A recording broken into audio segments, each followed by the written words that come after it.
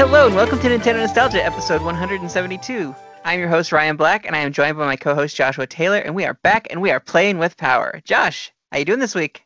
I'm doing just fine. How about yourself? I am good. I'm in good health, and I am happy. I took a nap today. It was great. Nice.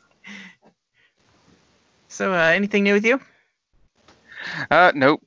Pretty much the same old, same old. For however many weeks now we've all been stuck at home. Things haven't changed too much. I mean, I very much wish this situation would change for everybody that's more negatively impacted by it. But from my little house here, it hasn't been too bad. It's been kind of peaceful, I guess. Yeah, I noticed you're getting a bit of a mountain man beard. Nice. Yeah, which I guess is pretty fitting. My head hair does not look so hot, so that's why I'm wearing a hat. It's all good. It's all good. So, we have a guest with us this week. Our guest, Chris Warren. Welcome, Chris. Hello. Thanks for having me. Hi, welcome. It's good to have you on. You reached out to Nintendo Village. I believe it was Gary that you reached out to and said, "Hey, I want to be on the show and be a part of the NOS hangouts and everything, and maybe even sometime be a part of the team." So we figured we'd have you on and audition. Welcome. No pressure at all. No pressure. No. Yeah, I've been, like I mentioned not too long ago. We spoke before we started recording, but yeah, I've been listening to you guys for a little less than a year, but I love what you guys do and happy to be a part of it. Awesome. Well, glad to have you on here. Yeah. Thanks. All right. Well, this is the part of the show where we start raving about what we love. So let's get into what we are radical Rexing about.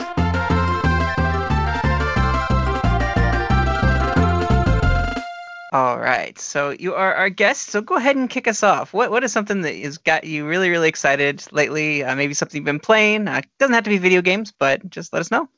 Sure. So in the past week, I still have been playing Animal Crossing New Horizons, but my playing has been a little less frequent. I've just been very busy. So I have been listening to podcasts while playing Animal Crossing, so that's really fun. Otherwise, some like quarantine games I've been playing are like Ring Fit Adventure. I got very lucky and got a copy of that before things started to get a little crazy with the stock. I don't know what that's about. Yeah. Have you guys played Ring Fit Adventure? I have. I took it over to Josh's, and he played it for a little bit when I visited him. But I need to get back to it. I was doing it at work. I have an old Victorian, and you can hear sound travels really easily. So me like running in place or something on like those types of wooden floors and stuff. Just I'm worried it's gonna carry and cause a bunch of noise. I'm gonna try setting it up here in the attic and see if I can do that without making too much of a racket. But I need to get back to that and get fit. It's I have to say it's a really impressive game. Like the type of technology that they've been able to incorporate into such a game is really impressive. So looking forward to unlocking more things and seeing more of what the game has to offer. And otherwise, I've been playing. I've been tackling my backlog. So if you guys are familiar with the DS game Henry Hatsworth and the Puzzling Adventure, have you played that before or heard of it? No. Oh, really? Okay. It's a really good platformer, and what's interesting about it is on the top screen is you're looking at the platform dimension is what they call it, and on the bottom screen is the puzzle dimension. So there's two things happening at the same time, kind of, and the better that you do in the puzzle dimension on the bottom screen, the better items and things you can get in the platform dimension. So it's a very interesting, kooky game, and lots of great music and boss battles. So something to look into if you haven't played it before. Yeah. Kind of reminds me of the split screen action of World Ends With You. Because you gotta do like puzzle solving and stuff on the top, and then like do the swiping and stuff on the bottom. So yeah. Exactly. What's good about it though is that both things aren't happening at the same time. Okay. You kind of alternate between platforming and then doing a puzzle and then, switch back to the platforming. So it's not overwhelming, but it's a very odd game. We'll probably never get anything like it again. So awesome. Yeah. And besides that, I'm in the middle of applying for my master's degree, so I've been very stressed about it, but also very excited. So that's Awesome. it. What are you aiming for? I'm gonna try to go for my degree in environmental and occupational health at Rutgers. Awesome. Very Yeah, cool. thank you. Hmm. Josh, what are you actually excited about? Well, I guess with this time, I've been spending a lot of time with my wife and my daughters. That's great. From a gaming perspective side of it, I've been taking advantage of this time home probably more than I should be, considering I could probably be doing a few more useful things here and there. But of course, near the beginning of the quarantine, I don't know, maybe a week into it or so. Well, since I've been stuck at home is when Animal Crossing came out, and I'd gotten Animal Crossing and Doom Eternal on the same day, and I've loved both of those. I played Animal Crossing every day. Doom just about when I get a chance. I have to wait for the little one to be in bed, um, but yeah, Animal Crossing. I put it. It's believe it or not, it's already my second most played Switch game.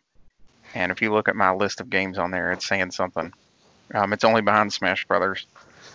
Um, so that one's got a lot of time into it. Along with that, I've just been hopping from game to game. Honestly, I played Tasmanian Tiger. Did a review on that. Um, I jumped straight into Hat in Time. I'm playing Ori, the new Ori, and the Will o' the Wisp through Game Pass.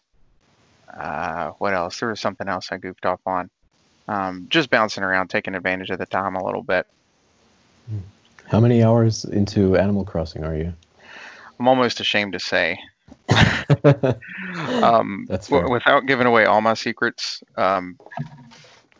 it might have crossed the 200-hour mark. But Wow. but not all of that is me like hardcore playing. So I would say a handful of that is it being on while I'm doing something else. So that's all I'll say about that part. But yeah, so it's bad. But I've enjoyed it. I've got little projects going on right now. Right now I'm working on sort of recreating the entrance to the Impossible Lair from Yooka-Laylee and the Impossible Lair in my town. So that's been a big project I've been piecing together today. That's awesome. Very creative. Yeah, I like what it lets you get away with. It's still limited, but compared to like, say the original Animal Crossing or any of the past ones, it's opened up a lot. It's good. I love asking people, their approach to playing Animal Crossing because everyone does things completely differently. I'm taking my time with it. I only play like about 45 minutes per day, but Josh over here seems to be going pretty hard on it, so it's interesting. Yeah. I did actually get my basement, which is the last room you get. I don't know, a day or two ago, well, maybe a few days ago. But yeah, I'm trying to take, well, hours compared to what I'm getting done. I'm trying to pace myself a little bit. It'll slow down anyway. I know it. Once things, I'm still working, but I'm working from home. But once things get back to normal, that'll slow down. Cool. Well, for me, of course, Animal Crossing is a big thing. I just enjoy like finding new items to buy, going over to friends' islands and seeing what they have, and I just started dipping my toes into terraforming and having some fun with that. So that's been a lot of fun. Just kind of tearing out everything. I end up I eat fruit and dig up trees. There's a feature where you can remove trees, but it's very slow. It's whatever's in front of you, it'll remove it. So I just said, I'll just eat fruit and dig up trees that way. So I stripped all of my upper area of trees for the most part and started kind of expanding the cliffs and just kind of making like a bigger mountain area to work with. And I'm going to start sculpting from there. So right now I've got a pretty wider scape going on, but still a lot more that I'd like to do. I haven't decided where I'm going to move my museum or my house or anything like that, but that's been fun to do. I think what else I've been radical Rexing about. Quick funny note on the tree thing. Yeah. I found out today you can gift your trees you dig up to other villagers. I dug up a cedar tree and just handed it to Bob, and he accepted it. Awesome. Good to know. I didn't know that. You can just pull a tree out of your pocket, and they'll take it. I'll take a tree. One thing you can do if your money tree does pop up in a weird spot. You can drop your money in there. It'll sprout to the sprout, and you can actually relocate that sprout wherever you want. So you don't have to have it let it grow there. So Oh, I didn't know that. Okay. good that to know. helps a lot. If you're trying to, you can have like a grove of money trees if you wanted. Do you guys know what the deal is with money trees? Because I know I've planted like close to 90,000 bells into a hole once, no. and I think I got like a couple hundred bells out of it. So Right. I think the don't most you it's can put consistent. in is 10,000. If you put in 10,000, you'll get 30,000 back. But I think You can anything put more above that in. is a waste. I think it's like a chance, like if you put in more than 10,000, Hmm. there's some kind of probability that you'll get that amount back, or you'll get, I guess in my case, a few hundred. So it's Yeah. kind of a gamble. You can work the system. What you do is plant, instead of 10,000, plant 11,000. And then note when that springs up, know what day you planted it, and then when it springs up, see if you get that 33 for each instead of the 30,000, Hmm. or that you get the 11,000 for each bag. And then note that, and then do your next tree, and then note what days you have better chances of getting more money, and then you can put higher amounts in, and you have a chance of getting better. You can kind of play it Sure. to figure out what works best for your island. Like when are the days that your trees are most fruitful, and you can do 9,000, 99,000 or whatever, and make a profit off of that if you work it just right. So That's a lot of work. Yeah. I don't know if I have that much time to pay attention to you can work it detail. if you want to. I don't care. I just do the stock market with, find out who has the best prices and everything, and Yep. get my money that way. Pretty soon, money's not going to be too much of an issue, but Yeah. I've still got a lot of customization to do. So Right. I do have neck and neck with Breath of the Wild. I've got 180 hours in Breath of the Wild and 175 in Animal Crossing. Oh, So they're neck and neck. That's impressive. I think I'm at 60. Okay. So, yeah, like I said, I'm kind of taking my time with it. But after this week, when my schedule gets a little less busy, I think I'll put a lot more time into it. Other thing that I've been recollecting about, I just brought it up, was my Legend of Zelda playthrough.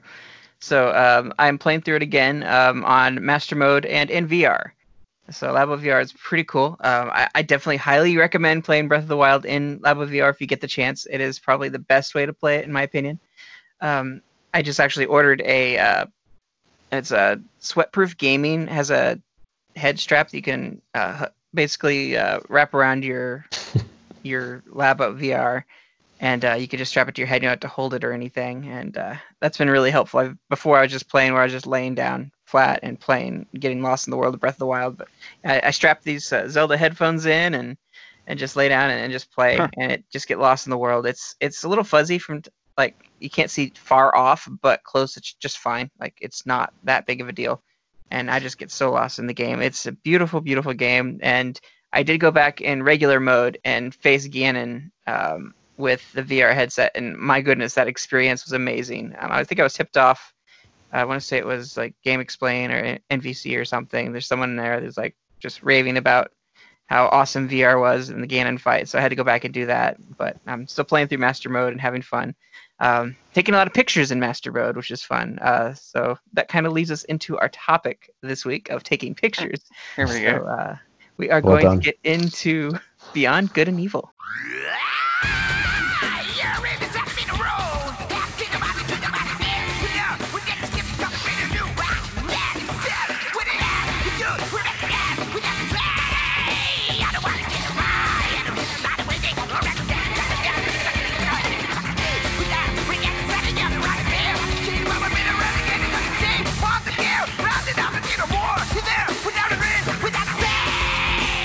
All right. So when did Beyond Good and Evil come out? I believe it came out November 2003. Let me see. I've got it right here. Yep, it is November 11th, 2003. Yep. For I'll never PS2, forget it. Xbox, GameCube, all that good stuff. All right. So, Chris, you have the best experience with this game. So tell me a little bit, tell our listeners what exactly this game is about, a general premise. No spoilers necessarily, but we'll get into that Sure. later. Yeah, I replayed the game recently, and I only got so far to make sure that I didn't accidentally mention anything too spoilery. But um, the game is basically about a woman named Jade, and she lives on this planet called Hillis. And usually, Hillis is a very peaceful, beautiful world that kind of integrates technology and nature together really well. And suddenly, this alien invasion happens to her land, and it's taking over some of the people there. And it's the whole point of the game is to figure out what is really going on. There seems to be something suspicious happening between the government and the alien invasion. So you're sent to by a certain group that we'll probably mention later. Well, they're called the Iris Group, and they assign you with this task of taking pictures of unique scenes that you encounter during your adventure. And slowly but surely, you kind of piece things together and understand what's really going on. Awesome. Now I know you have nostalgia for this game. Josh picked it up recently and played through it on I believe it was on your Xbox. Is that correct? Yep, HD version of it. Yep. Okay. I don't know how terribly expensive it is to try to get a hold of the copy of the game for GameCube, but I imagine not too bad. Last time I checked, it wasn't too bad. Yeah, you would think so, that it would be like a known hidden gem by this time, but it still seems to be pretty undiscovered and underappreciated. So I think it would, if I had to guess right now, I feel like it would probably be about 15 at GameStop. But Okay. Feel free to look into that and check it out. So my view looking at Beyond Good and Evil is the more recent trailers of Beyond Good and Evil 2 and seeing some of the characters in it. With there's like the gorilla or the chimp type person and there's the girl with the afro and everything. And so I don't know a whole lot about what's going on, honestly. This has been a game that's always intrigued me. I mean, this is the other.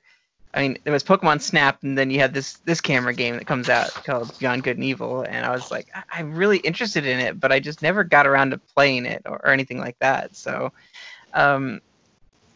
what is the camera mechanic in this game? Like, what is it like? I mean, maybe you've played Pokemon Snap and can kind of pull from like the comparisons there, or how different it can be. Even then, like I said, Breath of the Wild has some picture taking in it, and some other, there was Wind Waker had some picture taking too, but what does that compare like in the world of photography in video games? Yeah, it's when I was replaying the game, I had realized that it's a lot like Metroid Prime in a way. Some of it is optional, but some of it does help progress the story. There's kind of different categories of things that you would use the camera for. You would take pictures of creatures that you find throughout the world. You get a notification early on in the game from I think it's like the science museum that exists in that world, and they want to document all the different creatures that are in that world. So as you're going on in your adventure and you're in your watercraft ship, you'll notice that there's like a whale jumping out next to you. And so part of the game, it's kind of like a mini game within the game. You'll try to take a picture of that whale or these other creatures that are existing all around you. But that's more of like a optional part. The main part of the camera is taking pictures of, like I mentioned before, very suspicious, unique scenes that happens in the story. So you'll notice someone acting or doing something suspicious, and you'll take a picture and you'll send it to the Iris Network, which is the kind of spy group that's looking to uncover this mystery, and they'll help you progress in the story. Okay. Yeah. So it's a little less. I mean, is it kind of like private investigator-ish? Yeah, kind of. You're trying to do it discreetly, not that you get punished if you don't, but yeah, you kind of feel like a secret agent trying to figure out what's really going on with these aliens. So yeah. Okay, now is this a solitary experience like Samus is alone by yourself for most of the games? No. Now, is this something that you're actually working with a cast and crew pretty regularly, other than just working with sending your photos to somebody? So what is the cast like, Josh? So this is kind of one of those areas where I don't want to say too much because of spoilers, but usually you only have like one partner with you. There's a couple characters that will join you during the story, and they'll follow you around. And I just played this a couple months ago, and I'm having some trouble remembering all of what they do, honestly. But they do help you solve a few puzzles. Sometimes as simple as something as like if there's two switches, think of like a Zelda puzzle, and somebody needs, or both of them need held down at the same time. The other character can go and do that. Now, if I remember correctly, there is a little bit of time where you are by yourself, but it never feels near as solitary as something like Metroid does. Because you're always either someone's with you or you're talking to somebody, over the communicator or whatever it is. So no, I wouldn't really compare it so much to Metroid. Yeah, I'd like to add to that. I think part of the game that's really important and kind of gives the game its identity is the interactions that you have with the other characters in the world. Something that I noticed while I was playing it is that it reminds me a lot of Star Wars in how diverse the characters are. And you might have seen this in the trailer. You'll notice that there's human characters, or there are pig humanoid characters, or a walrus character. So there's a lot of diversity, and that really gives some personality into the conversations and interactions that you have with them. She's not in the trailer, but Jade is the main character, and she has a mentor named Paige, who is a pig creature, a pig humanoid creature, and they have this really strong bond. And you notice when you do these puzzles together in dungeons that part of their bond helps you get through these puzzles. So it's a really interesting element that they added into the game. Okay. Is there a relationship mechanic to it? Like the more people you talk to, the better you develop a relationship with them, or is that more just it's more linear with that? It's not. There's no progression with the relationships. A lot of it is optional if you want to find out more details of certain characters' relationships with each other. But for the story, you do kind of pick up on certain cues that show that, for example, Paige and Jade really care about each other, and during their story sequences, that really comes out. But if you want to get some details, the option for it is available, but it's not totally necessary. So is there a lot of stuff that you could dig into and unlock in this game then? You said there's a lot of optional stuff now. Is there a lot of unlockables or a lot of like things you can go for? No, not really. From what I remember, I didn't get too far during this second playthrough, but from what I understand, I guess the taking pictures of creatures, that's optional. It does really help you in the game, and it's very advisable to do so, but you don't have to get all the animals and creatures, and some of them are pretty easy to miss, so that is kind of reason enough to go back and replay the game. But yeah, a lot of it is pretty optional. One thing with a lot of the optional things, such as like the taking the pictures of the creatures and things like that, if you take a certain amount of them, you'll get I'm sorry, I can't remember the exact name of everything, but you'll get like an orb that basically Pearl. you can use for pearl that you can use for to buy certain things out of the store, like a different parts to your ship and things like that. So while a lot of this stuff is optional, it does somewhat like he was saying there, it does usually help you in the main game, so to speak. And it also each different creature, like the more rare ones, will give you a little bit more currency, so to speak. So yeah, there's all kinds of optional things, but at the same time, it all builds towards the big picture. Right. Okay. So you got a chance to experience the game in a HD port, basically, and upscale. Josh, what did you think about the controls? Did those feel like a GameCube still, or was it something that they like? Could you imagine yourself playing a GameCube controller the same way as you did your Xbox controller, or is there something like different to that change? Would you say?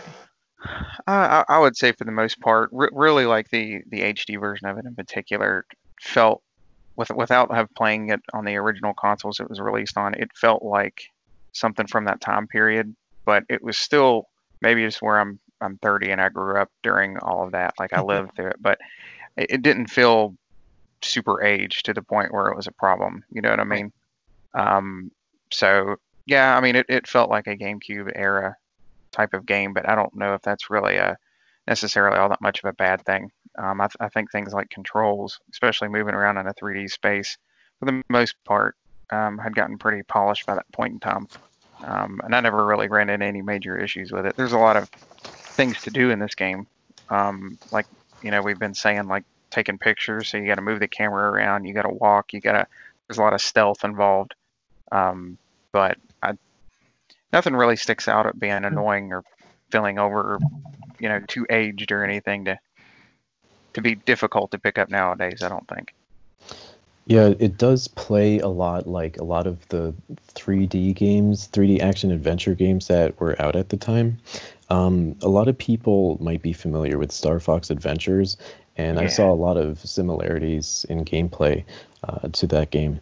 And also, everyone already knows this, but Star Fox Adventures plays a lot like a Zelda game.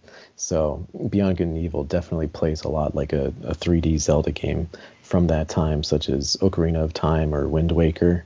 But like Josh mentioned, there's a lot of different gameplay elements that they've incorporated into the game. It's not just like a 3D Zelda, but sometimes there's a racing mini game. Sometimes there is an arcade mini game. When you go into this bar within the city, there's this totally optional. It's kind of like an air hockey game that you can play, and it's actually really fun. And there's other categories of gameplay that you'll notice throughout the game that are they really uh, they add a lot of variety to the game, but they're actually done really well too. So it's kind of hard to categorize Beyond Good and Evil into just one simple genre. It sounds like it's got a lot of variety to it. I'm curious about what the developers thought about this game, like what the development process was like, where they put in all these different like mini games and like kind of a potpourri of things that you can do in the game. It's very interesting to hear that there's some diversity to it. Now, this is a camera game, but really, what was the camera like? Oof. Well, not the best, but it's very doable. Mhm. Josh, I don't know if you can agree, but while it wasn't the best, it wasn't that much of a nuisance. I didn't mind, but then again, you and I might be really used to playing around with a 3D camera. Right. No, I didn't find it too difficult or anything. I mean, if I'm trying to think of anything I could even compare it to. Um, I almost think of, I don't know, Ocarina of Time or something, and then going into first person view and just being able to look around and maybe zoom in and a couple extra features like that. But Mhm. it wasn't anything overly complicated, and I don't feel like we've he mentioned a bit ago, there's all these different genres involved, but I don't feel like any of them hurt any of the other aspects of it, if that Mhm. makes sense. So it didn't like mess up the flow of things necessarily. Yeah. I don't know if I could really categorize it best into any genre, because everything just sort of, I feel like, flowed together real cohesively. Taking pictures, the vehicle, um, races and things like that, the stealth, all of it just sort of just flowed with the game. Mhm. Um, and nothing really sticks out as controlling really poorly, or I didn't get frustrated when I'd be like, oh, it's another stealth section or something like that. Mhm. I agree. I think that, some people might know this already, but Beyond Good and Evil was developed by, I believe his name's Michel Ancel, who is the creator of Rayman. Yeah. And the Rayman games, while they are primarily platform games, they also have a lot of variety within their levels. So Mhm. you can see that kind of translate into this type of a game. And you'll also notice that this universe was really well thought out. They thought of every single element of this universe, where what they do in their free time, what the kind of music that they listen to, and their attitudes about certain things, such as the government or other people within the town. So it's a very fleshed out universe that they thought very long and hard about, and that also translates to the gameplay as well. You could tell that they wanted this to be a complete experience unlike anything else you've experienced before, and it reminded me of Avatar at the time. So you guys are painting a very good picture of why this became a cult classic and why it's revered by many to be such a great game, and why people got really excited when the second one was announced, because it sounds like they've put a lot of care and love into this game.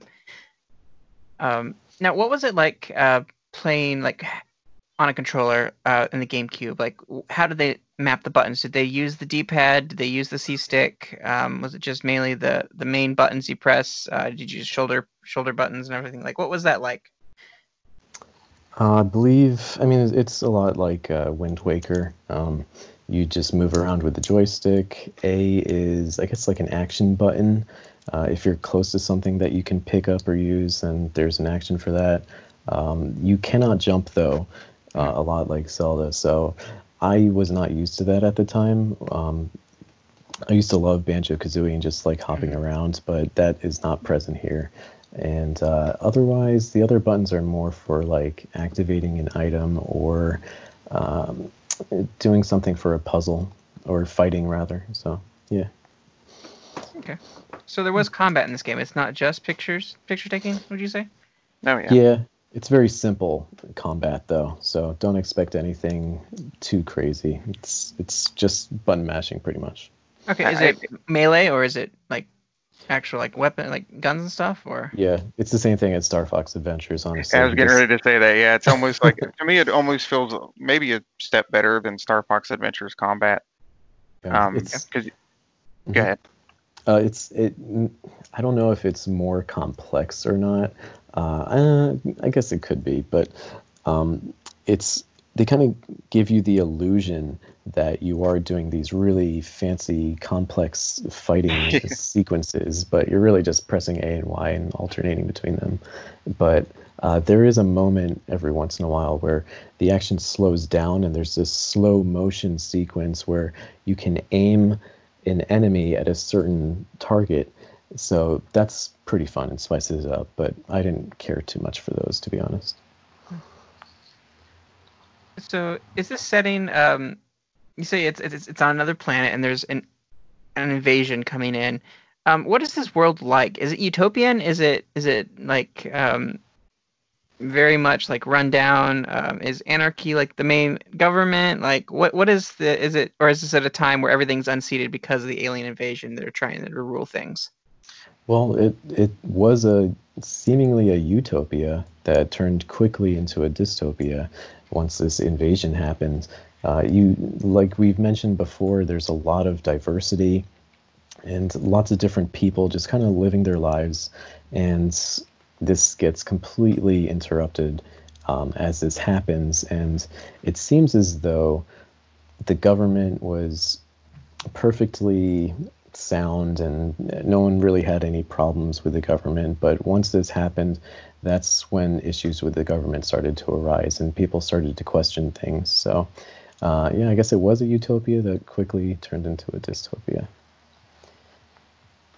It's tropical too. Just to throw another word in there, it's hard. I always try to make. Oops, sorry about that. Can you hear me? Mm-hmm.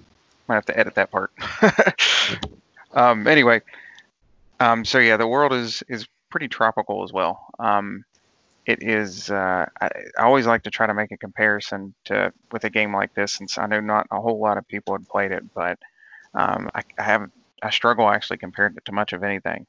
It sounds like a real dystopian kind of future-y game, but it's got its dark moments for sure. It's got some deep theming and things like that, but it's also kind of bright and cheerful at parts.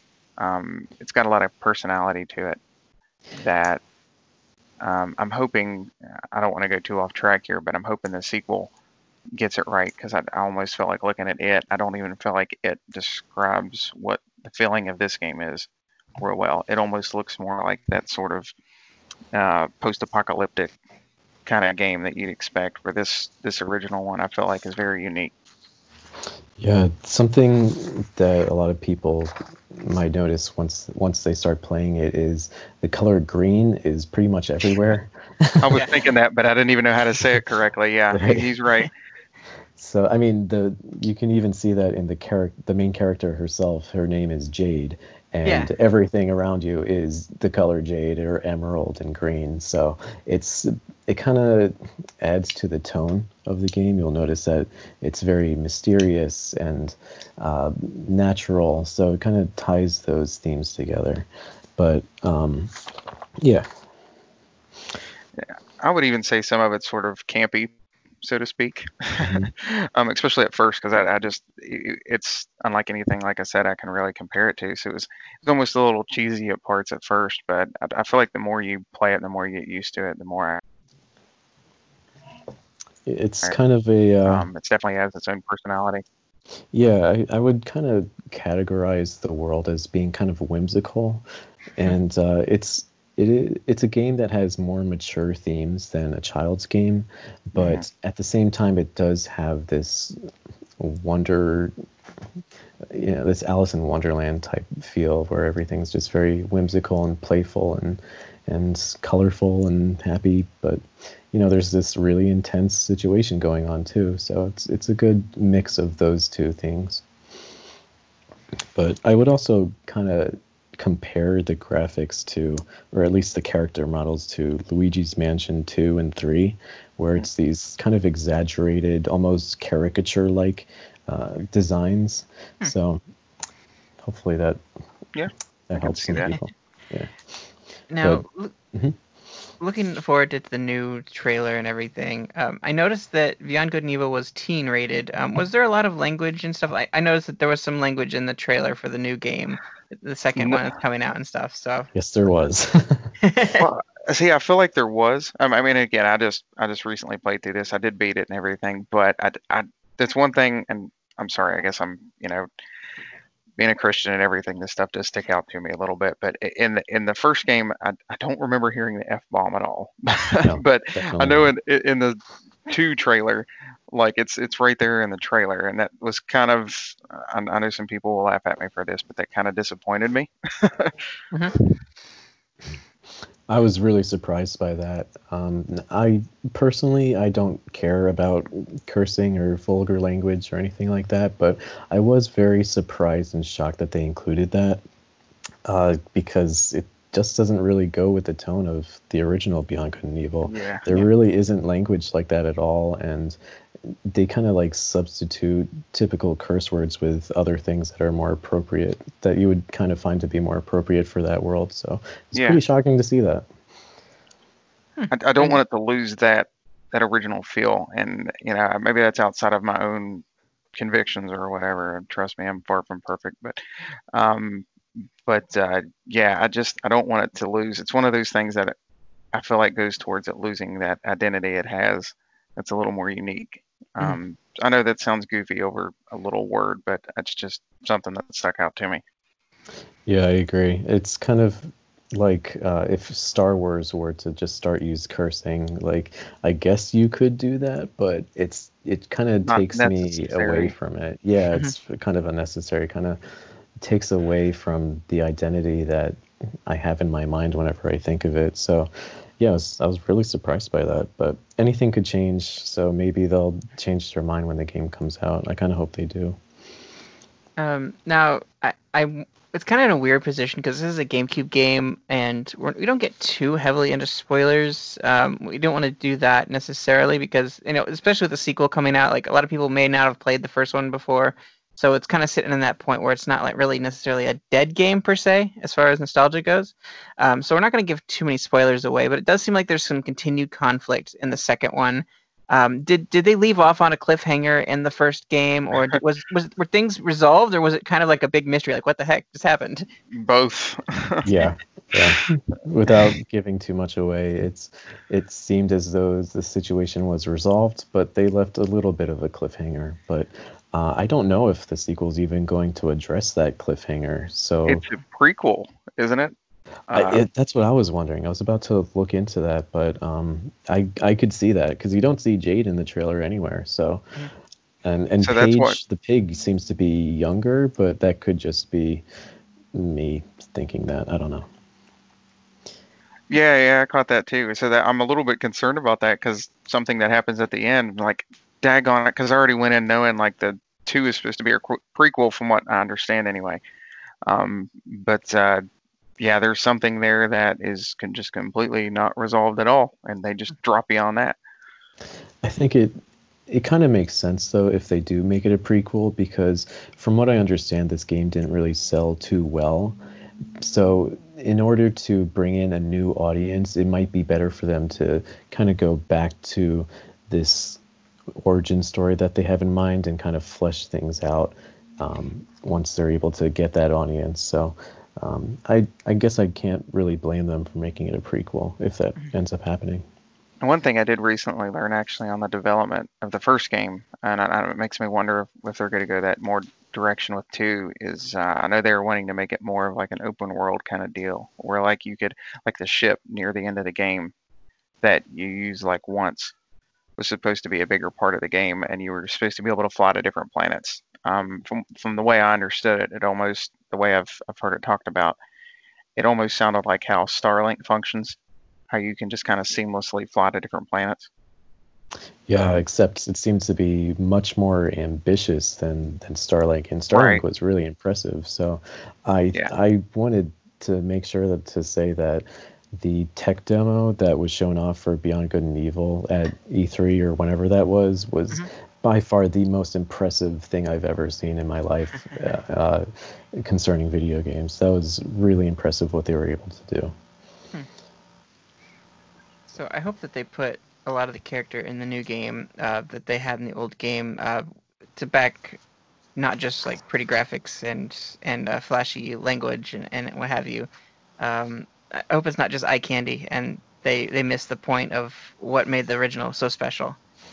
But it sounds like they're taking their time on this one. Like we haven't heard anything since that reveal really, and I mean maybe Yeah. they've drip fed in one of their Twitter feeds or something, but I don't know much beyond what I've seen in those big reveal trailers, and then of course they have the tech demo and what have you.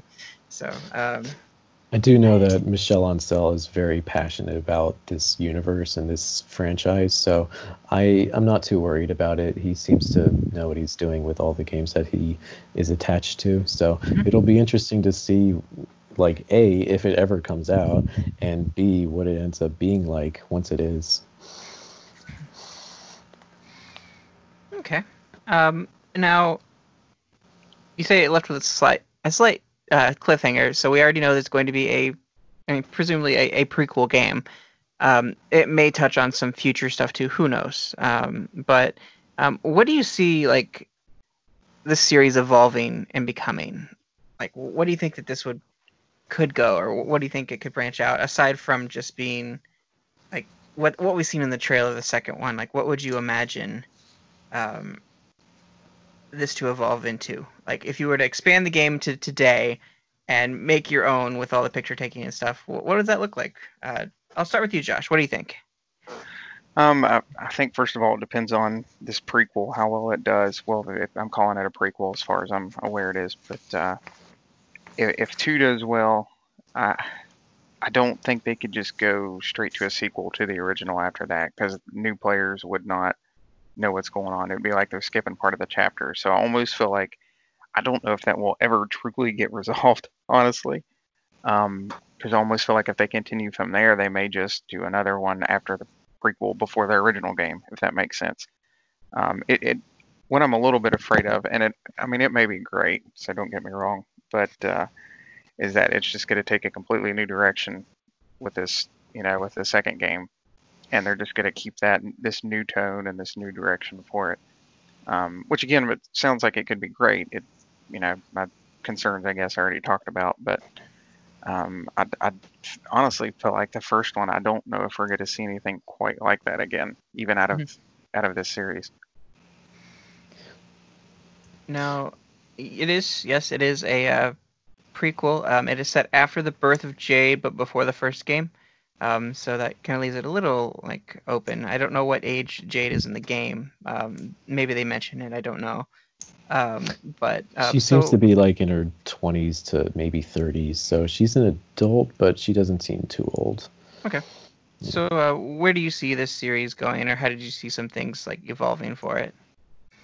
I'm really shocked, as I mentioned, about the direction that they're taking with the sequel, but I think that they told the story that they wanted to tell with the original, and so I think they understand that the universe that they created is so fleshed out and so fully realized that they want to take it and try something completely new.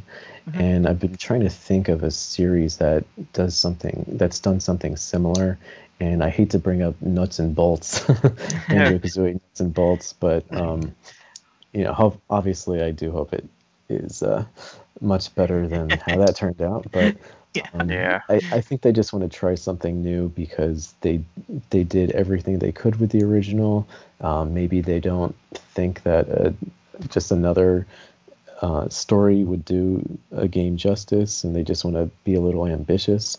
So I guess they'll just feel it out. They'll probably just see how the prequel or sequel, whatever it ends up being, is received and kind of take it from there. Michel Ancel makes all these different crazy games, so who knows what direction he'll take with that after, and probably he doesn't even know either. He just kind of goes with the flow. To be fair, he has done a lot of good work, so I'm not super worried about it being just a complete bomb or anything. I just like I said, I'm not completely sure how I feel about the new feel or the new look of it, the new theming, I guess, of it, so to speak. But again, we haven't really seen much of it in a couple of years either, so who knows? Yeah. I do remember that there was some leaks about a sequel to Beyond Good and Evil, and that happened in around 2008.